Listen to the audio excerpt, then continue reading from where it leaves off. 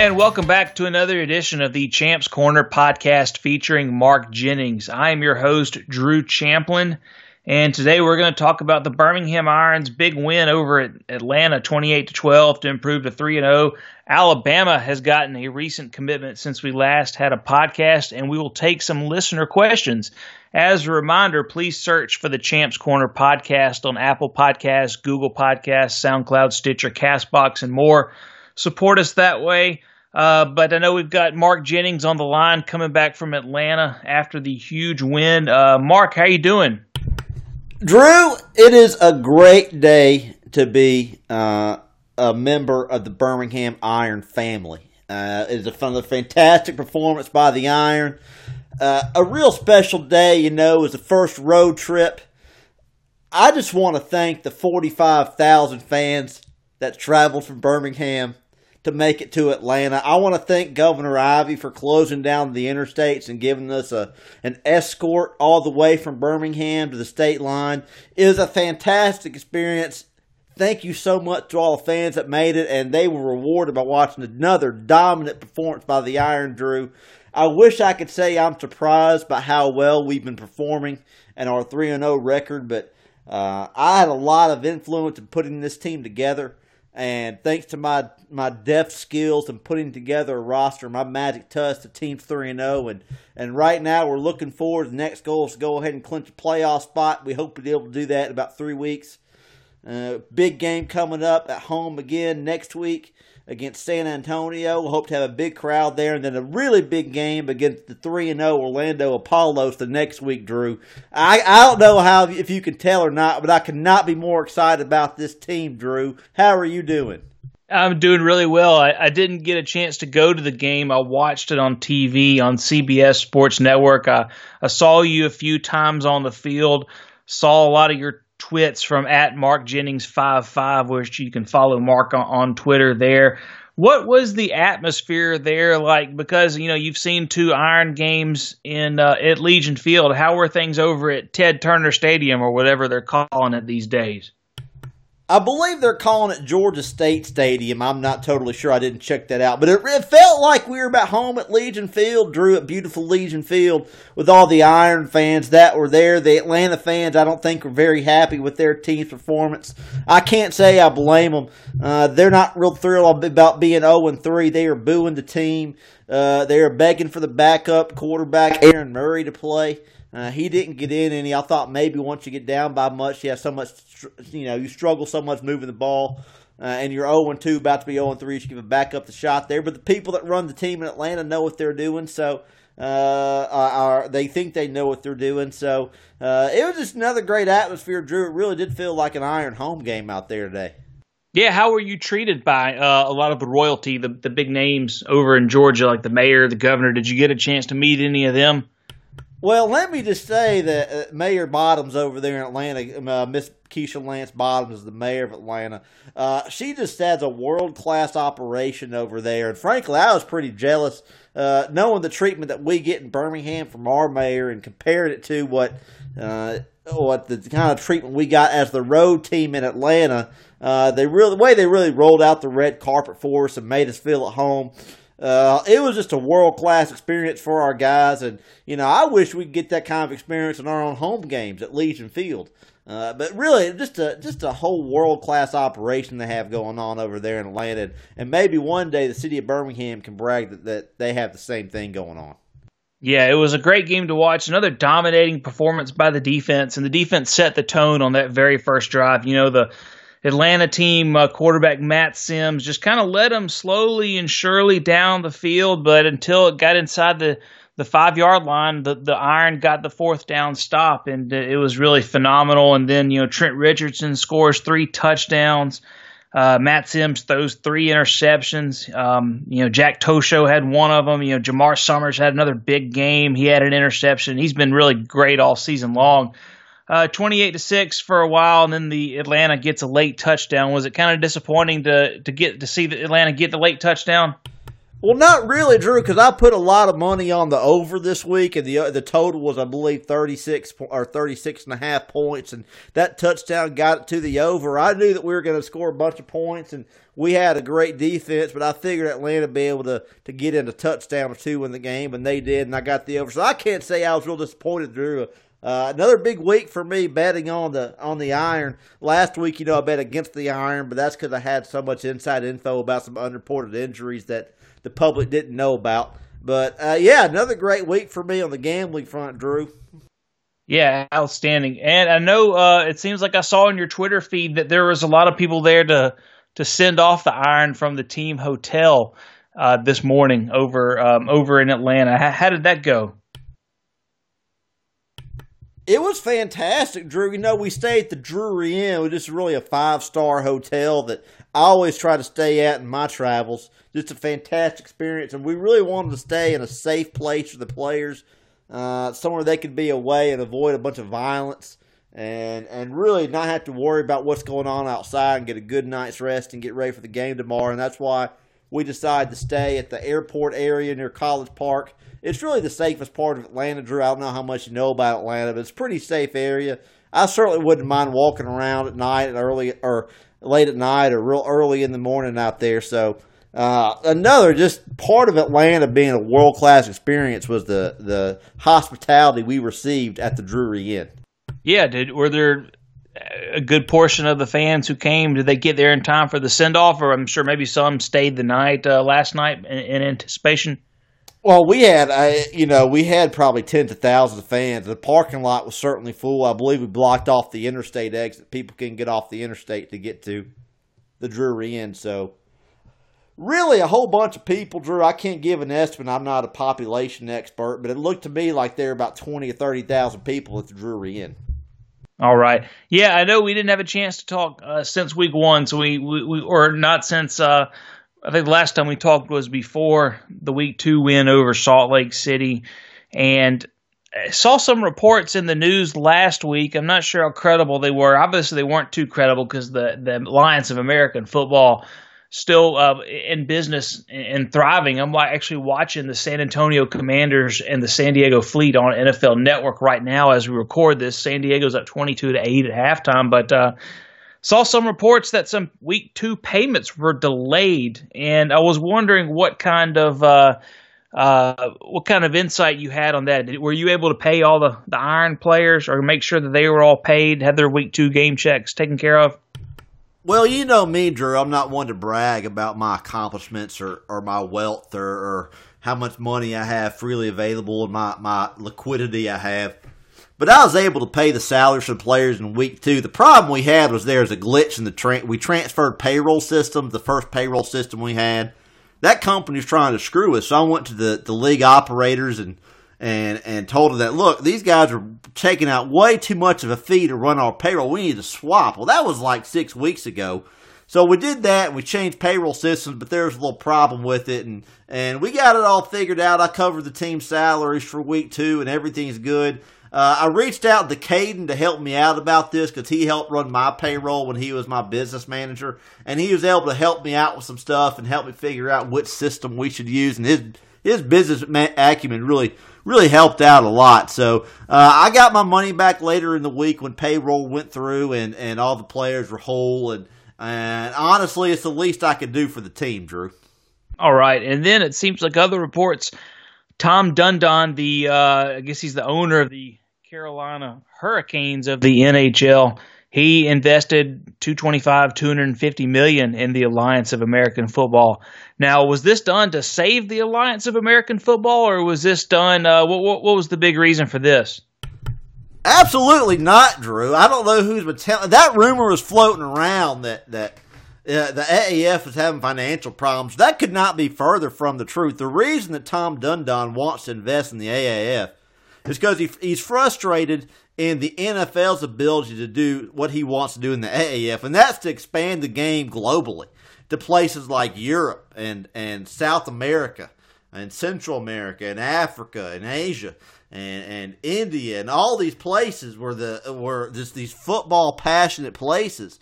He wants to take the game there. And I think that's great. I look forward to the league expanding to those places. You know, obviously you got your big cities that you're looking at. The NFL always looks to places like London or Mexico City. We're looking at places where there's going to be a huge following for a league like the AAF. You know, cities like Warsaw, Tallinn, Tbilisi, Caracas. You know, I would love for the people of Venezuela, with all they're going through right now.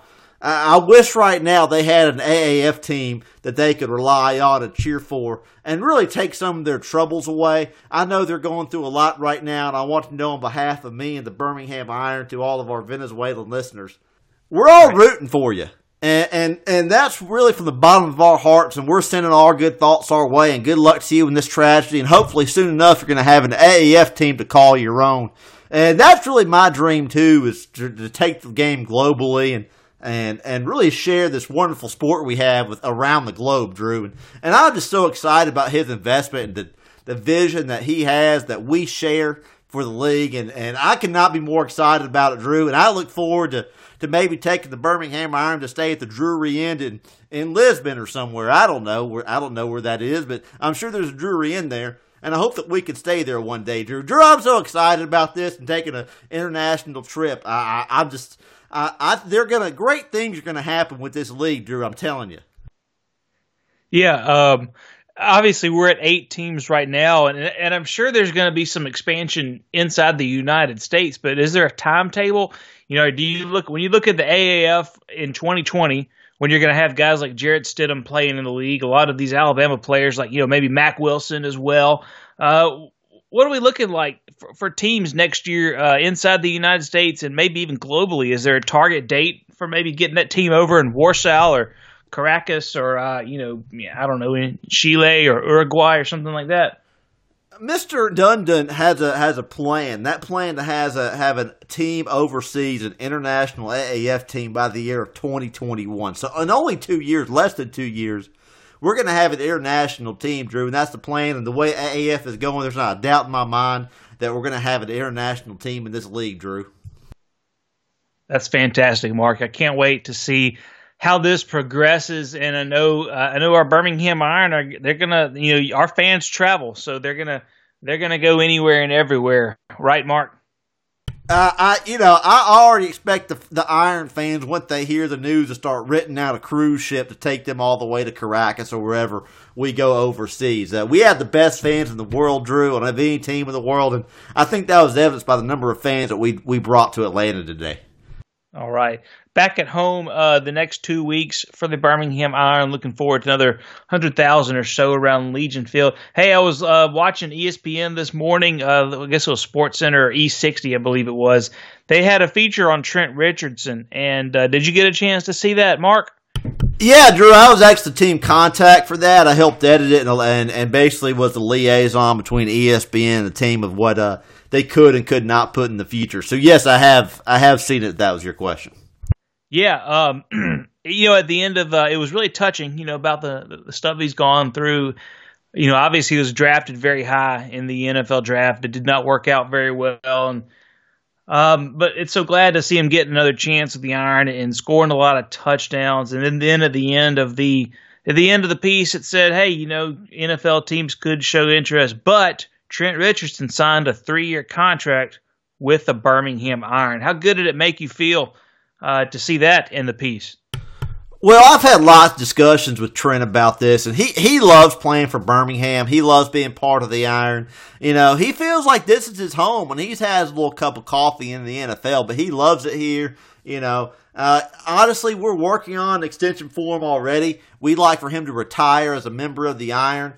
He wants a statue built out of him next to Coach Bryant of him when he retires. He wants to play with his son for the Iron one day when his son's old enough. So that's only coming. That's only going to be a couple of years away until his son's old enough to play professional football. But we love having him here. My son Marcus, when I get to talk to him, he always talks about Trent Richardson, how much he loves him. Trent's a huge role model for Marcus, and we just love having him part of the team. And we look forward to him retiring here and eventually one day being in the Iron Ring of Honor. I can't wait. Hey, Mark, I saw the week of the first game. I believe Lawrence Okoye, the former British track and field athlete, was arrested for soliciting prostitution. Did not ever play with the Iron. I think he was listed on the injury report that first week. Is he still around? Do you have an update on him? I can officially say that we have released Lawrence Okoye, Drew. He is no longer a member of the Birmingham Iron. I basically said that we were going to release him a couple of weeks ago, but I can now say and make it official that we have released Lawrence Okoye. How it's a sad turn of events for a guy who had some positive press written about him in preseason camp. He did, Drew, but we're a family organization. We believe in that our players aren't just role models on the field; they're role models off the field. And when you're caught soliciting a prostitute, it's hard for me to look, a player's girlfriend or player's mother in the eye and say, we're all about family here at the Iron. We can't say that when we've got a guy engaged in those types of salacious activities off the field in unsafe areas of Birmingham. So it's disappointing to us. I like the guy a lot. I hope he goes on and has a great future and a great career somewhere else, but it's just not going to be with the Birmingham Iron. All right. Finishing up on Birmingham Iron talk, Mark, if people want to get in touch with you through email or Twitter or maybe even phone calls, I know you've gotten a lot of calls over the last couple of weeks. How can they reach you? I have got a lot of phone calls, Drew. I gave the number out last week. If you want to contact me at the Iron offices, you can find the number on the website, or I can just give you the number. The number is area code 205-847-1616. That's 205-847-1616. Call anytime. I'm not in the office 24 hours a day, so I may or may not be there. But please call and leave a message. I'll be happy to get back with you as soon as I can. And, of course, you can find me on Twitter at MarkJennings55, or you can still email me if you like at markbreaksdownfilm@AOL.com. So either one of those three is fine. I appreciate everybody that called me this week, and thank you so much. And I hope I answered all your questions. And a lot of people going ahead and calling, getting ready for the next road trip so they can be part of the Iron Caravan, as we like to call it. We haven't organized all that yet, but we'll have more information for you when it's close to time. So any way you want to contact me is good. I love hearing from you guys. I have the greatest listeners in the world, and thank you so much. Yeah, Mark, when these listeners call you, how open are you on these phone calls? Because it's not being recorded on the podcast. I mean, are you listening to any trade secrets or anything like that? Well, I can't share everything, but I can certainly share some rumors going around the office about players and where a player might be heading, or what the game plan might be this week. And so I can share that type of information. I don't care. I trust our fans. I don't think anybody would call us to try to spy on us or try to get some inside info and use it in an unsavory way against us. So I'd share whatever information you ask. I can't share everything. I can't tell you my social security number or anything, but I can tell you who you should expect to get a whole bunch of touches the next week. I can tell you that information. All right. Well, yeah, give Mark a call, 205-847-1616. When we started this podcast about 3.5 years ago, it was all recruiting all the time. And back then you were just working as a lackey at a golf course. So let's actually talk a little Alabama recruiting. Since we last talked, Alabama picked up a commitment from Jaquez Robinson, a 3-star cornerback from Sandalwood High School in Jacksonville, Florida. Not rated very high right now by the subscription sites. I think he's number 580 in the 247 Sports composite rankings. 11 commitments for the Tide. He's the lowest ranked at this time. There's still a lot of spring football, the camp season, lots of time for recruits like Jaquez Robinson to increase their star rating by these subscription sites, Mark. But when you evaluate Jaquez Robinson, what comes to mind? Well, I think he's a pretty good athlete, Drew. I think he's greatly underrated, and I think he's underrated because a lot of people just haven't seen him yet.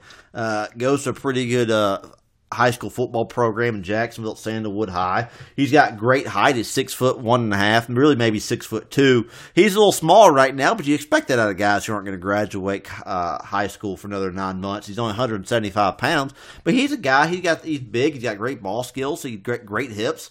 Very agile out there. He's got the frame to put on 20, 25 more pounds and keep the same speed. So I think he's going to be a fantastic player, Drew. He reminds me a lot of another guy out of the state of Florida, really close to South Florida in Pompano Beach.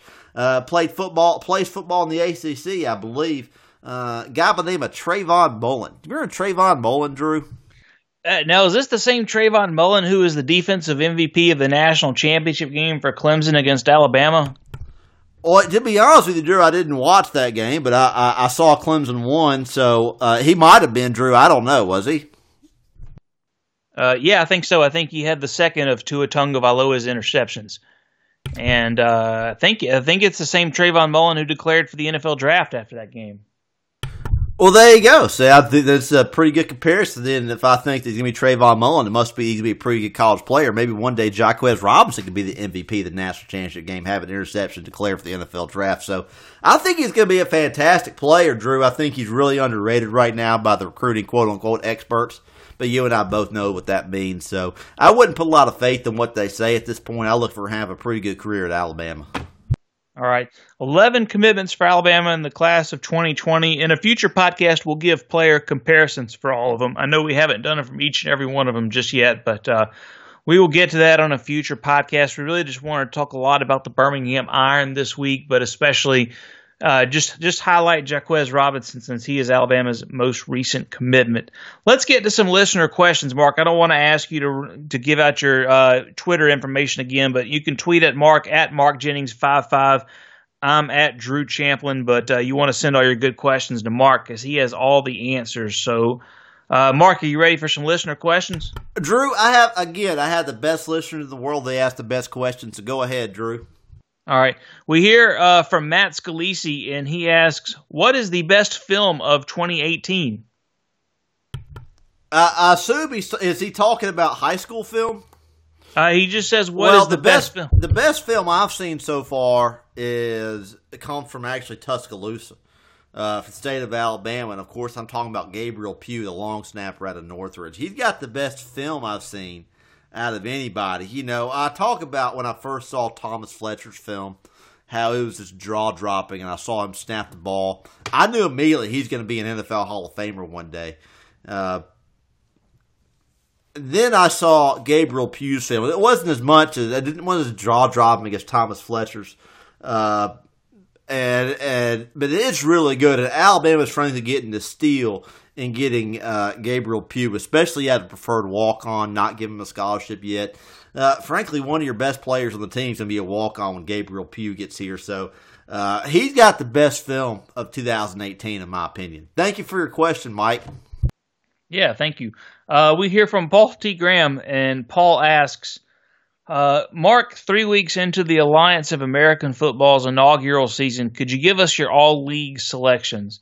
I assume Luis Perez is the quarterback and Nick Novak the kicker, but who else do you see as standouts thus far? Thanks for being the best in the business. Well, I'm not going to take all of your time and run down my top 24 people I would have on the best, but I'll just say this. You're right that I think Luis Perez is the best QB, and frankly, I'm not surprised at all about that. I'm glad the rest of the ownership group and team management listened to me when they wanted to draft somebody else and actually took Luis Perez. And frankly, it's the best decision they've made. And he's just a fantastic player. Nick Novak, of course, we knew was going to be great. Had a real long, successful career in the NFL. But other guys who I think are the best in their position in the league, I think Jamar Summers has established himself the best defensive back in the league by far. We saw the type of plays that he made today, the type of instincts that he shows on the field. He's without a doubt the best defensive back in the league. I think Jonathan Massaquoi of Troy is the best edge rusher in the league in terms of getting to the quarterback. And then we have Beniquez Brown as the best linebacker in the league. So we really do have the best defense in the league, Drew.